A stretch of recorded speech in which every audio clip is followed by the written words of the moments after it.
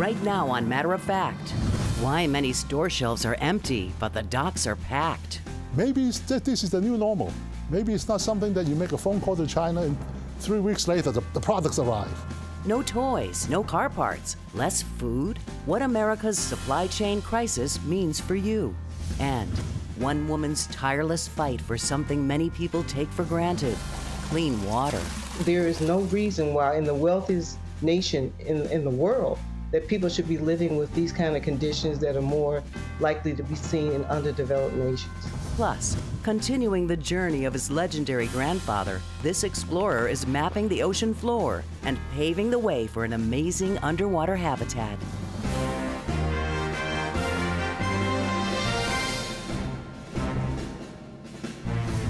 I'm Soledad O'Brien. Welcome to Matter of Fact. If you've been shopping recently, you've seen them. Empty shelves in stores. Retailers short on everything from food to furniture.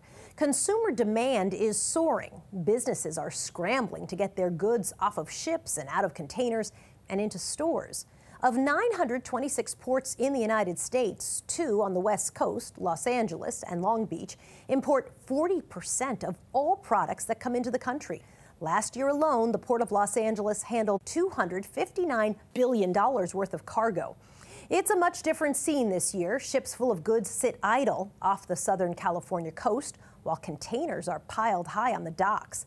A labor shortage there means much of the merchandise can't be moved. To break the backlog, President Biden has ordered the Port of Los Angeles to move to 24-hour production. Our correspondent, Dina Demetrius, has the story of a business owner anxiously waiting for his goods. On a sea of trouble, Charlie Wu is looking for his ships of toys for Halloween, Christmas, Valentine's Day, and Easter. This is a sports ball, and then we buy the ball not inflated, and we inflate it here and put in some candies and put it in a basket. And this is the type of thing Walmart would buy, let's say. Exactly. And these little components that are made in China, these are the types of things that are sitting at the Port of Los Angeles right now? Yeah, that is. You know, the basket is made in China too.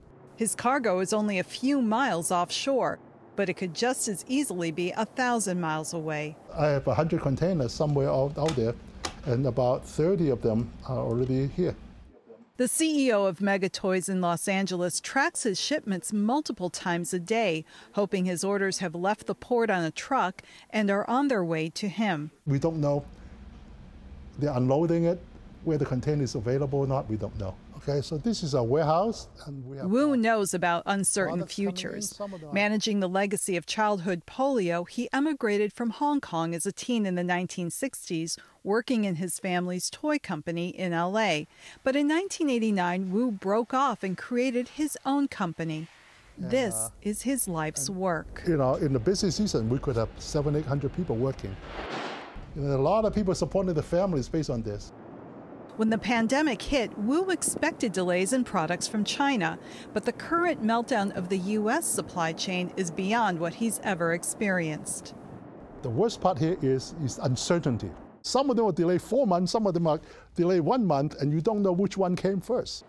The production floor is empty because limited Christmas orders were fulfilled over the summer, and 150,000 Halloween costumes are still sitting at the port. Wu is also eating shipping costs that are 3 to 4 times higher than what he built into retail contracts. So it may be $2,000, $3,000, you know, in a busy season, but now it's like $10,000. Consumer buying during the pandemic has shot up, bringing a 40% increase of imports to the ports of Los Angeles and Long Beach. The Port of Los Angeles is now operating 24/7 to provide some relief. But this is just one link in the supply chain. More truck drivers, warehouses, and rail service are needed. And there's no telling how much faster cargo will make it to retailers. Gene Soroka, director of the Port of L.A., met with the Biden administration last week to hammer out policies to speed things up. We know of many companies, family businesses, that may import 5 or 10 containers a year, and their entire year counts on these next 4 weeks. So we're trying to segment cargo as best we can. Another big issue, the country is down 30,000 truck drivers. Ron Herrera of the Teamsters Union says too many drivers are hired by trucking companies as independent contractors rather than employees, paying for their own fuel and not getting paid for the hours they wait to pick up containers. We're fighting misclassification. Who wants to go into a profession where there's low wages, right? Where there's no benefits? And, an employee model creates, stability. It creates a workforce that can be depended on. The LA Port can't build that workforce, but Director Soroka says it's using a data system to help those waiting for goods and those delivering them. What Soroka says they need is private companies willing to share information about their orders. More information will help make better decisions and allow us to prepare our staffing and machinery to move this surge of cargo that we'll continue to see for times to come. For Easter, the retailers are ambitious. They want to give me more business, but I can't. But you can't deliver the business. I can't deliver the product. That is a big challenge. A challenge that could change the landscape of business. Maybe this is the new normal. Maybe it's not something that you make a phone call to China and 3 weeks later the products arrive. Maybe that era is over. And that may mean consumer expectations will require a longer horizon, too. In Los Angeles, I'm Dina Demetrius for Matter of Fact. Next on Matter of Fact, one woman's fight for the most basic right. Everyone has a right to clean water and also sanitation. Hear this environmental activist's ideas on innovative ways to clean up dirty drinking water. Plus, the vast Salton Sea. How a major tourist attraction turned into a major health risk. If you breathe this air, you're going to develop some type of respiratory problem. And later, how these little boxes are helping the victims of gun violence move forward.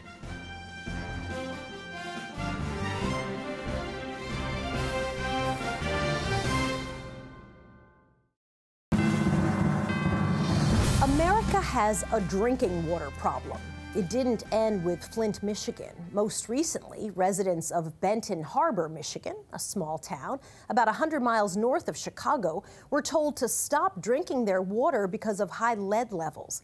Earlier this year in Jackson, Mississippi, residents went weeks without being able to use their water system. The way I see it, it's hard to fix a problem in 3 weeks that's been a problem for 30 years. So the best we can do is just try to support each other in the community. Environmental justice advocates say contaminated water is a bigger problem than we know. Catherine Coleman Flowers is an environmental activist. She's the founding director of the Center for Rural Enterprise and Environmental Justice in Alabama. Catherine Coleman Flowers joins me now. So nice to have you. Give me a sense, Catherine, if I can call you that, how big is this problem? Well, I think this problem is so big, in fact, we don't have the data to see the extent of how many people in the U.S. do not have access to clean water or sanitation. Realistically, we know that lead in pipes is dangerous. We've known that for a very long time. But could we, as a country, afford to replace them? We cannot afford to not replace those pipes and make sure that everyone has a right to clean water and also sanitation. What have you specifically been studying in Lowndes County, Alabama, which I think is where you're from, right? Yes, that is where I'm from. And Lowndes County, Alabama is located between Selma and Montgomery. And what we have found is that there are a lot of people in Lowndes County that do not have adequate ways to treat sanitation when they flush their toilets. It comes out on the ground. And we've also found that wastewater infrastructure, even for those that can afford it, they're failing. And as a result, we found evidence of hookworm and other tropical parasites in the participants in Lowndes County. It's a problem across the country, and it's getting worse as we deal with climate change because the infrastructure is failing. So explain to me that connection between climate change and wastewater systems. When we've had flooding recently from Hurricane Ida, there were people that had sewage running back into their homes. I heard from people as far away as Queens, New York, where sewage was coming back into their warehouses because of flooding. And also, when there's a lot of rain, these systems are overwhelmed. And when the ground is saturated, especially on-site systems, it pushes sewage back into the homes. There is no reason why in the wealthiest nation in the world that people should be living with these kind of conditions that are more likely to be seen in underdeveloped nations. But I think that there is hope on the horizon because I think that the answers lie in the space program. The Marshall Space Flight Center is here, and they treat wastewater in and outer space to drinking water quality. What we have not done is looked at that technology and see how we can bring it down to earth. And this will be one way where we can do it maybe house by house, as opposed to these big pipe systems that when they fail, that the ecological devastation is greater than if we did it with more decentralized systems. So that's what we're looking at. It seems to me that it's not just a sewage issue. I mean, if you have a septic system or some kind of a well and you don't have a working sewage system, no business is going to move in. That's a great point. I found that it was very hard to recruit businesses that did not have to areas that didn't have basic infrastructure. A lot of these communities have been overburdened and left behind. And what it does is reinforce structural poverty and a lot of times reinforce racism as well. So you've been at this for 20 years or so. What have you learned in that time that you'd like everybody else to know? Well, actually, I've written a book. The book is entitled Waste, One Woman's Fight Against America's Dirty Secret, because the more information we shed on this, the closer we're going to get to a solution. Katherine Coleman Flowers, thank you for talking with me. I appreciate it. Thank you. Coming up, once a playground for the rich and famous, it's now a health hazard for the people who live there. You feel the nose and the eyes impacted, and we're on the lookout for children and older people who are suffering the most. And still ahead, diving into deep waters to map the ocean floor. How a team of explorers is plumbing the depths of the ocean to come up with new ways to combat climate change. Welcome back. California's largest lake, the Salton Sea, is shrinking. The lake was fed by the Colorado River and was a life source for Imperial Valley Farms. Well, now the river is suffering through an intense period of drought. Experts predict the Colorado River's water level will decline 30% by 2050, and that leaves the people of Imperial County without a valuable water source and a growing pollution problem. Our special correspondent, Joey Chen, explains the impact. Rising up from the desert sand, it was always something of a glittering illusion. Developers once dubbed the Salton Sea California's miracle in the desert, but in truth, it was more of a mirage.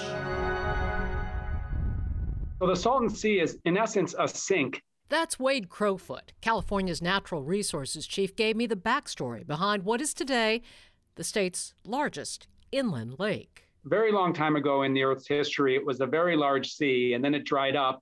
And then about 100 years ago, it became a sea once again. The second rise of the Salton Sea was actually the result of a catastrophic failure. In the early 1900s, water diverted from the Colorado River burst through flood controls and spilled into the sink. Within just 2 years, that sink became the Salton Sea, 40 miles long, 13 miles wide, and at one point, more than 50 feet deep. It created a pontoon boat playground for the rich and famous. But in time, the party and the lake dried up. A swap with Imperial Valley farmers sent more water downstream to San Diego, a drain that is now literally sucking the life out of the lake. The primary challenge for the sea right now is the lack of inflow in terms of quantity, in terms of the amount of water. So the biggest problem for the sea right now is it's getting smaller and smaller and smaller and smaller. And saltier and saltier. The sea's saline concentration is now higher than the Pacific Ocean. Soon, only one fish species, the tilapia, will be able to survive in it. The disappearing sea is leaving a dusty and dangerous legacy for humans, too. Dust from the lake bed, the playa, adds superfine particulate to the air, already contaminated by industrial and agricultural pollution. If you breathe this air, you might not collapse in that moment or have asthma in that second, but over time, you're going to either develop some kind of cancer or some type of respiratory problem. Imperial County suffers some of California's worst air quality, and the pandemic has made it even more of a threat. Asthma already sends more children to the hospital here than anywhere else in the state. You feel the nose and the eyes impacted, and we're on the lookout for children and older people who are suffering the most from it. Today, this corner of California faces an environmental crisis it fears could easily be forgotten, just like the golden days of the Salton Sea. This isn't Silicon Valley. You don't have people out here assembling computers or developing programs. Why aren't we giving the same level of respect to the people who are harvesting the crops and putting food on the table of people from around the nation and around the world? Saving the lake could cost tens of billions of dollars and involve complex solutions like shuttling water from the Pacific Ocean. The sea's biggest reclamation project was launched early this year, but even state leaders admit the impact is just a drop in the bucket. We recognize that it's not going to be solved overnight. We need to be honest about how long it's going to take, but we also need to put our time and energy and funding into resolving the problem. That is before the sands of time and the waters contained in the Salton Sea run out. For a matter of fact, I'm Joey Chet. Coming up, could the next frontier be dozens of miles underwater? How the grandson of a legendary ocean explorer is charting a course toward a dwelling in the deep. And ahead, can these little boxes hold the key to healing for victims of gun violence? Maybe, just maybe, they will see that one box that may change how they think or how they feel. To stay up to date with Matter of Fact, sign up for our newsletter at matteroffact.tv.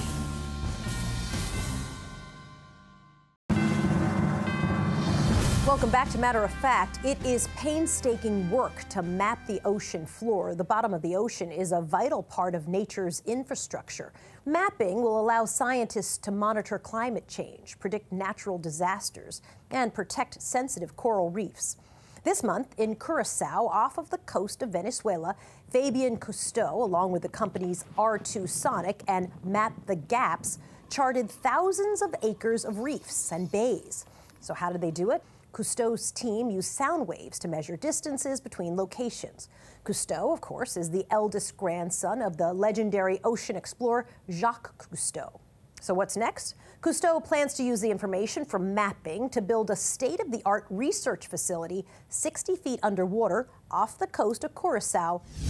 We're finally going to be able to connect the world with our ocean. When we come back, I know I'm a survivor of gun violence, but I often don't think in that context. How these tiny boxes are helping people face the unimaginable and take a step towards healing.